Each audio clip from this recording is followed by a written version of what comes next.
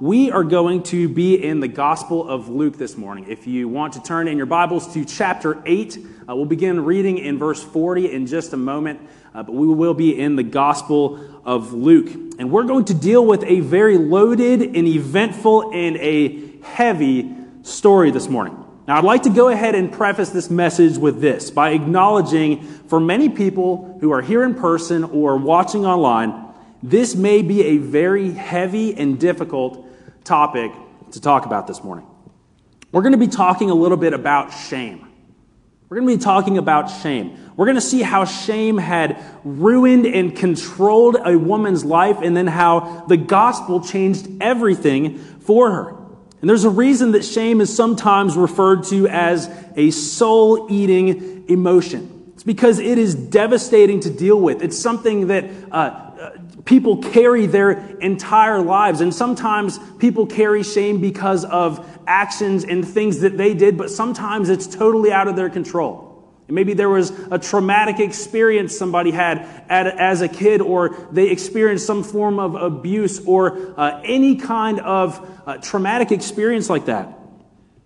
Now, I've spent some time with teenagers here at Clarksburg Baptist Church, and as well as at my old job at Highland Clarksburg, and I have spent some time with teens who carry shame based on things that they did not even decide for themselves, but that shame was crippling, and it was heavy, and it controlled them. So, I want you to ask yourselves right now. I'm not asking anybody to raise your hands, but more asking you to do some self-inflection. Have you ever experienced this emotion of shame? Has shame ever controlled you? Has shame ever silenced you? Have you ever dealt with shame? Most of us can think of something, whether it be just some silly mistake that we made one time that we felt shameful about, or maybe it is something so much deeper in your life. Maybe you're already kind of going back to this experience that you had that you've never really been able to shake off. Shame may be difficult for some of you to talk about. This could be something you carried in with you this morning. It could be something that you carry on your back every single day. And shame could have a really strong handle on some people's lives this morning who are here. But what is shame, though? Most people think shame is really just some extreme form of guilt. But it is really so much different than that. Guilt and shame are not the same thing. See, shame definitely can produce guilt, but shame is typically a much deeper emotion than guilt is. And it controls us. It changes our identity. When you experience guilt in your life, the voice of guilt may say, you did something bad. And maybe you feel dirty about something you did. You might feel conviction over that. Shame, on the other hand, says, you are something bad. You are dirty and worthless and unlovable. Guilt says you made a mistake, but shame says you are the mistake. Guilt attacks what you did, but shame attacks who you are. Shame attacks the fibers of your identity. I heard of a Christian counselor once who dealt with clients who experienced intense forms of shame. And he explained the difference between shame and guilt this way.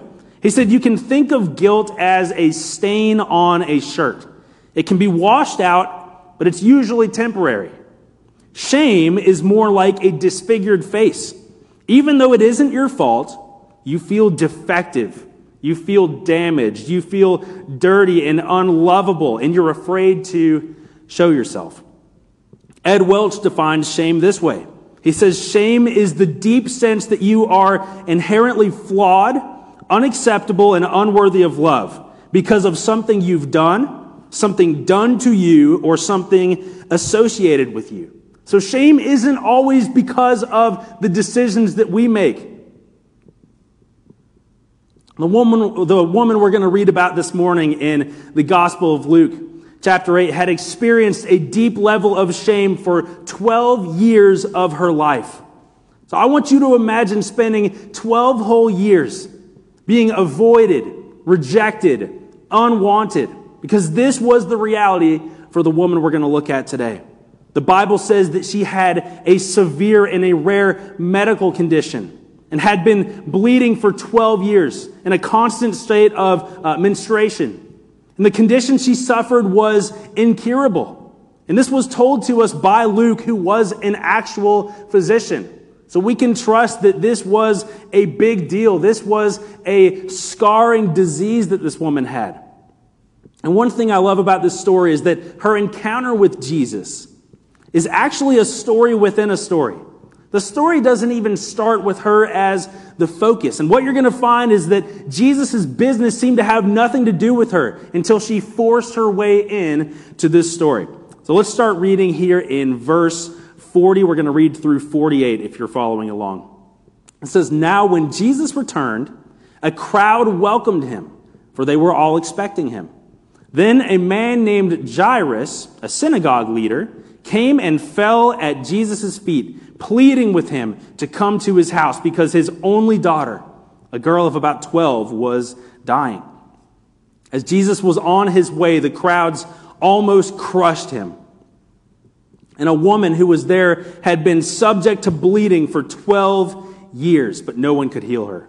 She came up behind him and touched the edge of Jesus' cloak. And immediately her bleeding stopped. 'Who touched me?' Jesus asked. When they all denied it, Peter said, 'Master, the people are crowding and pressing against you.'" Thanks, Captain Obvious. Hey, Peter rocks, right? But Jesus said, "Someone touched me. I know that power has gone out from me." Then the woman, seeing that she could not go unnoticed, came trembling and fell at his feet. In the presence of all the people, she told why she had touched him and how she had been instantly healed. Then he said to her, "Daughter, your faith has healed you. Go in peace." So Jesus had plans to go and heal Jairus' daughter, but it wouldn't stop him from healing this sick woman and giving her a brand new identity. She pressed her way through this crowd. She tried her hardest not to be noticed as she looked to almost sort of steal this miracle from Jesus. She wouldn't have been accepted if anybody had seen her. I imagine she walked through covered up, trying not to draw any attention. She would have wanted to be unseen, under the radar, because according to Jewish customs and the law, she would have been considered ceremonially unclean. Nobody would want to be even anywhere near her. This means for 12 years, she had seen very little human interaction. She'd not been touched once. Nobody wanted to be her friend. Nobody cared to step in and advocate for her. When people saw this woman, they would turn in disgust. They would run the other way, making sure they didn't touch her and become unclean and defiled themselves. 12 years. 12 years. Hopeless. Forgotten. Rejected. But she pushed her way to Jesus in one last hope of being healed and being loved again and being accepted. The Bible says that she reached out and she touched the edge of Jesus' cloak. In the original translations, a word was used that literally meant to clutch and pull, like you would on a rope. I love the picture that J.D. Greer paints by this. He said it was like she clutched and pulled on the rope to a bell, and that healing just rang out of Jesus into her life. She had been living in a chronic state of shame. But in her encounter with Jesus, she found healing. She found a new name. She found an identity. If you're taking notes this morning, I'd love for us to unpack this together with 3 main points. The first one being this: Jesus called her daughter. Jesus called her daughter. Now, I think it's intentional here that Luke never once includes the actual name of this woman. We don't know what her name was.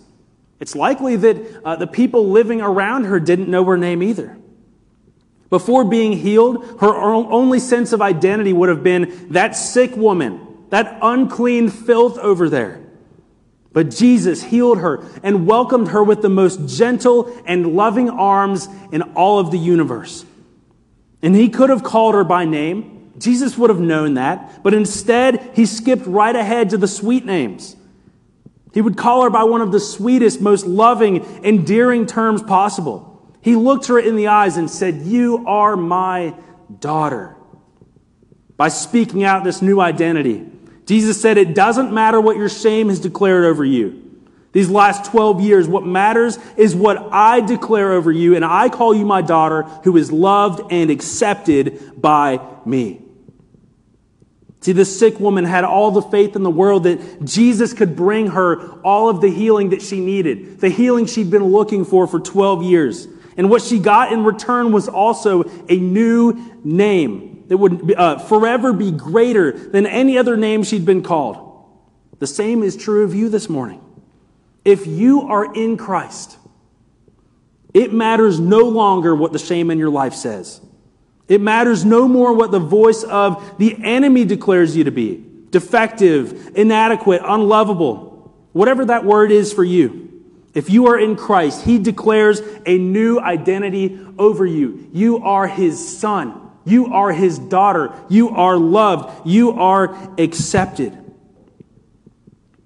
There is more significance to Jesus calling her His daughter as well. Something we can't miss here. It's so important. We've got to remember there are two events going on here. Right? Jesus was on His way to tend to this sick daughter of Jairus and encountered this sick woman on the way. Now, I want us to look at the contrast of these two people involved. Jairus was concerned. He was a concerned and loving father who was able to plead the case of his 12-year-old daughter. He was able to advocate for her. He was able to go and find help for her. He loved his daughter, and he wanted to see her healed. For 12 years, this young girl lived with a father who loved her, who cared for her, who would do anything for her. Meanwhile, the woman with the issue of blood had no father, no friend, no advocate, nobody to plead on her behalf of her problems. But Jesus pled the case of the woman who had no father, no loved one. He pled for her or no one to plead for her over the last 12 years. And Jesus looks her in the eye and says, "You are my precious daughter." When you realize the love that the Father has for you as a precious son or daughter, you realize you now have an advocate whose love for you is deeper than the ocean and more vast than the universe itself. Our second point today, Jesus loves the unlovable. Jesus loves the unlovable. Another way of saying this that may resonate with you a little bit better is that Jesus loves those that we struggle to love. Jesus loves the people that we struggle to love. The people who would be rejected by everyone else, despised, forgotten about, thrown in the trash. Jesus loves those people deeply.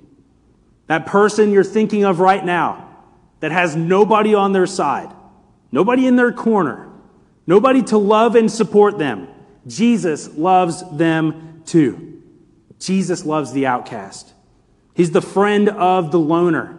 He loves that person intimately, deeply. And this is great news for us because guess what? The truth is we are all outcasts. Maybe you don't feel like an outcast. You've got your circle of friends. Maybe you were popular in high school and you feel pretty good about yourself. But the truth is, outside of the finished work of Jesus Christ on your behalf, you were an outcast that could never earn God's love or approval. The gospel says that you and I are sinners and therefore estranged by God, out of touch with Him, unable to bridge that gap that sin caused. Our sin separates us from God, makes it impossible to have a relationship with Him based on our works. But God sent His Son to take the weight of our sin and our shame upon Himself so that we could be restored into a relationship with Him. Your sin made your heart ugly, unlovable, despicable. But God looks at you and says, I still choose that one. I love you. I want to declare that you are my son. You are my daughter. I want to share a story with you I heard from a pastor as I was studying for this. He shared a story about a couple that he was counseling, working through, who were working through the process of adoption. Okay, they wanted to adopt so bad, they were unable to have children, and all they wanted was to adopt a child. He said, finally, they got that call. They got that call. Hey, we've got a kid for you. There's a pregnant woman who does not want to keep this kid. And if you say yes, we'll have you lined up. This is going to be your baby. They were so excited. And for months, they were just filled with joy, knowing in just a short while, they were going to get to experience loving this child. A couple months before the pregnancy was over, they got a call from one of the doctors. They got a call from the adoption agency, and they said, hey, we've just learned there are going to be some very severe medical complications involved with this baby.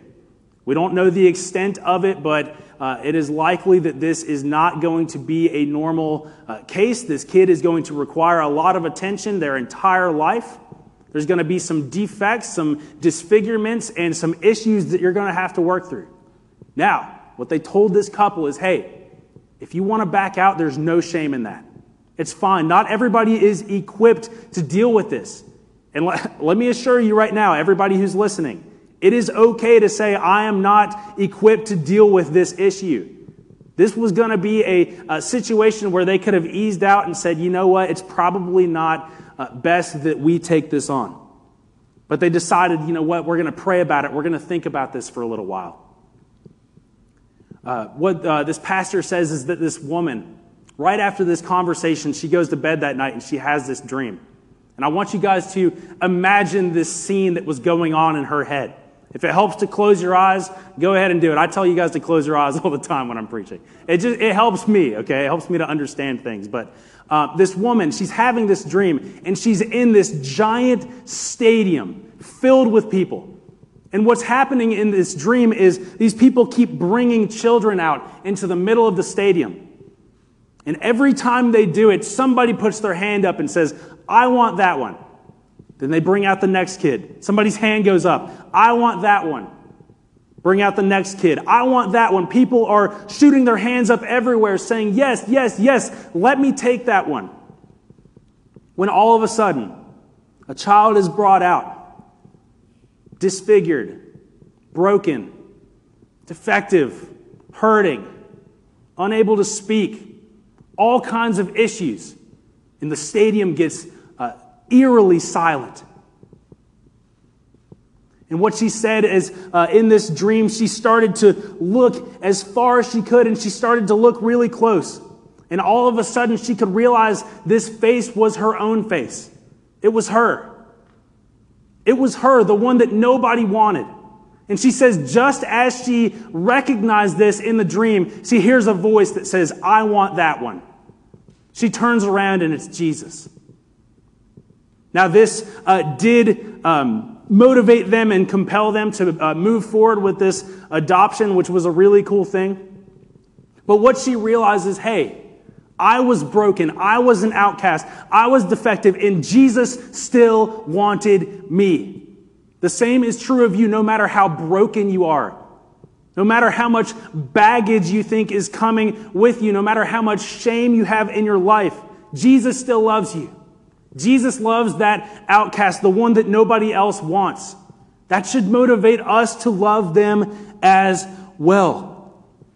Jesus loves the unlovable, the messed up, the disfigured heart filled with sin and shame. And he wants to bring them healing, and he wants to bring them a brand new identity. Our third point actually has 3 points with it, if you're taking notes. This comes from Brené Brown, who is an expert in dealing with shame.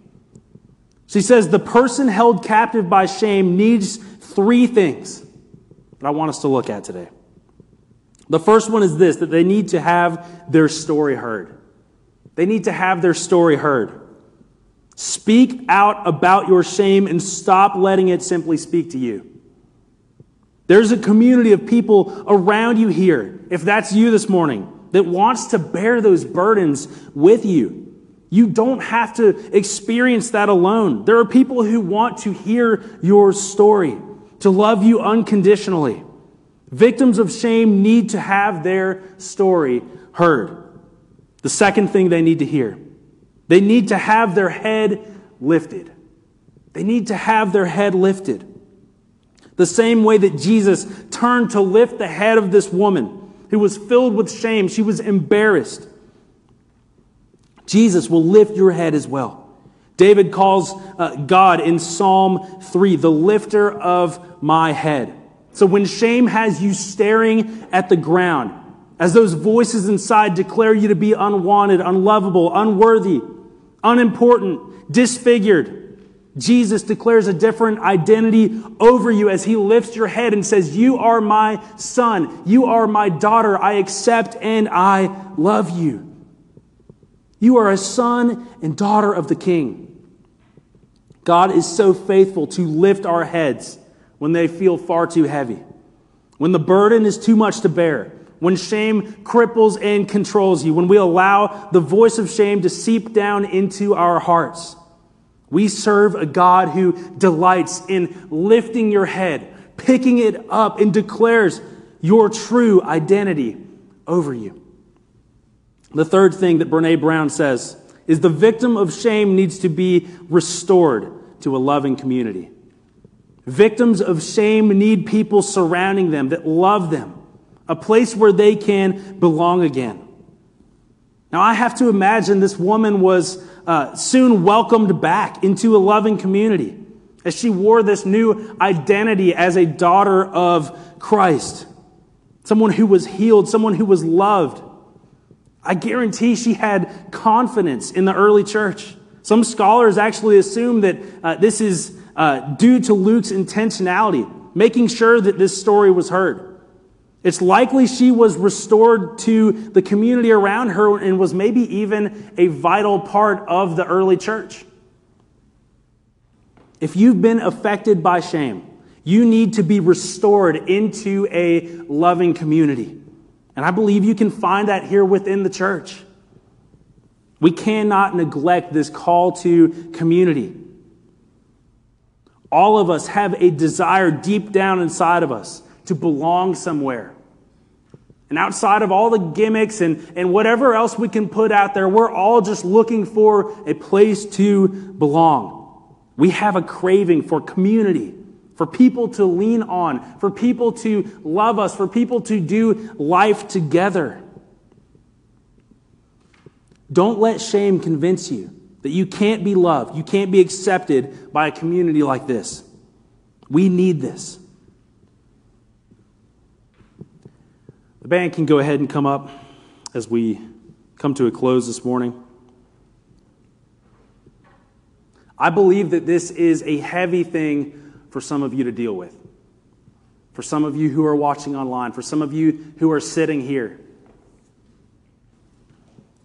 For some of you, there is something dark inside of you, maybe a secret that nobody else knows about.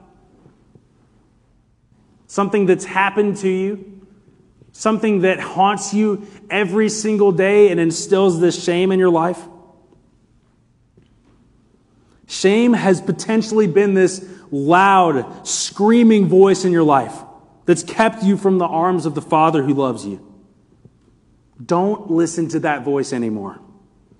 There is a greater voice that desires to lift your head and call you a son or a daughter of the King. That acceptance is given to us freely, based not on what you can do, not on how impressive and great you are, but by what Jesus has done in your place.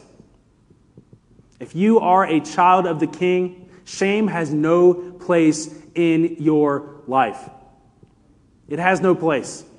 It should have no voice, because Jesus declares this greater identity over you. You are a son, you are a daughter, you are chosen, you are accepted, you are loved by the Creator of the universe. If I could have everybody close your eyes and bow your heads this morning.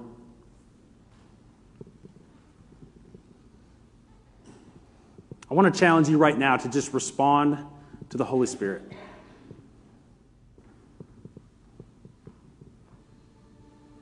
Maybe there's some deep-seated shame in your life that you've never dealt with, that you've been carrying when you shouldn't.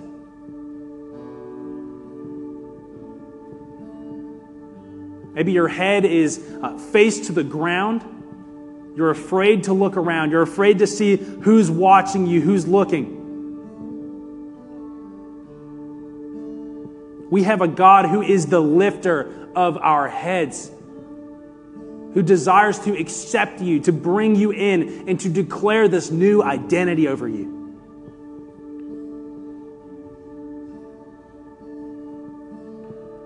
The gospel is that we were unlovable. We were riddled with sin and problems and issues, and we were unable to be accepted by God on our own. But the gospel says that God didn't leave us in that place. Jesus Christ stepped down from heaven, put on flesh to dwell with us, to feel pain, to feel our emotions, to be tempted, to be tried, to be beaten. And he lived the perfect life that we could not live. And then he went on to die the death that we deserved. That's the gospel. That's Jesus in my place. God did this to declare a new identity over us. So if you accept Jesus, if you make him the Lord of your life, you can be a son or a daughter of the King. Maybe you've never made that decision. You can do that this morning. You can say, I'm tired of listening to the voices of shame. I'm tired of being trapped in my sin. God, I give it to you. I surrender. I'm done trying. I want to rest in your finished work. You can begin a relationship with Jesus this morning. I want to lead you in a prayer. It's not a magic prayer you have to recite word for word. But you can say something like this from your heart to God. You can say, God, I know that I'm a sinner. I know because of my sin, I deserved hell. I deserve separation from you. But I believe you love me so much, you sent your son Jesus to die in my place. I'm resting in that. I'm turning from my sin and I'm turning to you, Jesus. Be the Lord of my life. If you made a decision to follow Jesus this morning, if you decided to finally nail that down, to stop living in your shame, to embrace that new identity, we want to celebrate that with you. I'm not going to ask you to do anything embarrassing. I'd just love for you to take that connection card and write down, I chose Jesus this morning. I chose that new identity. I chose to rest in the finished work of Jesus. Or you could shoot us a text, shoot us an email. Pastor Phil or myself, we would love to talk to you about that decision and what's next for you.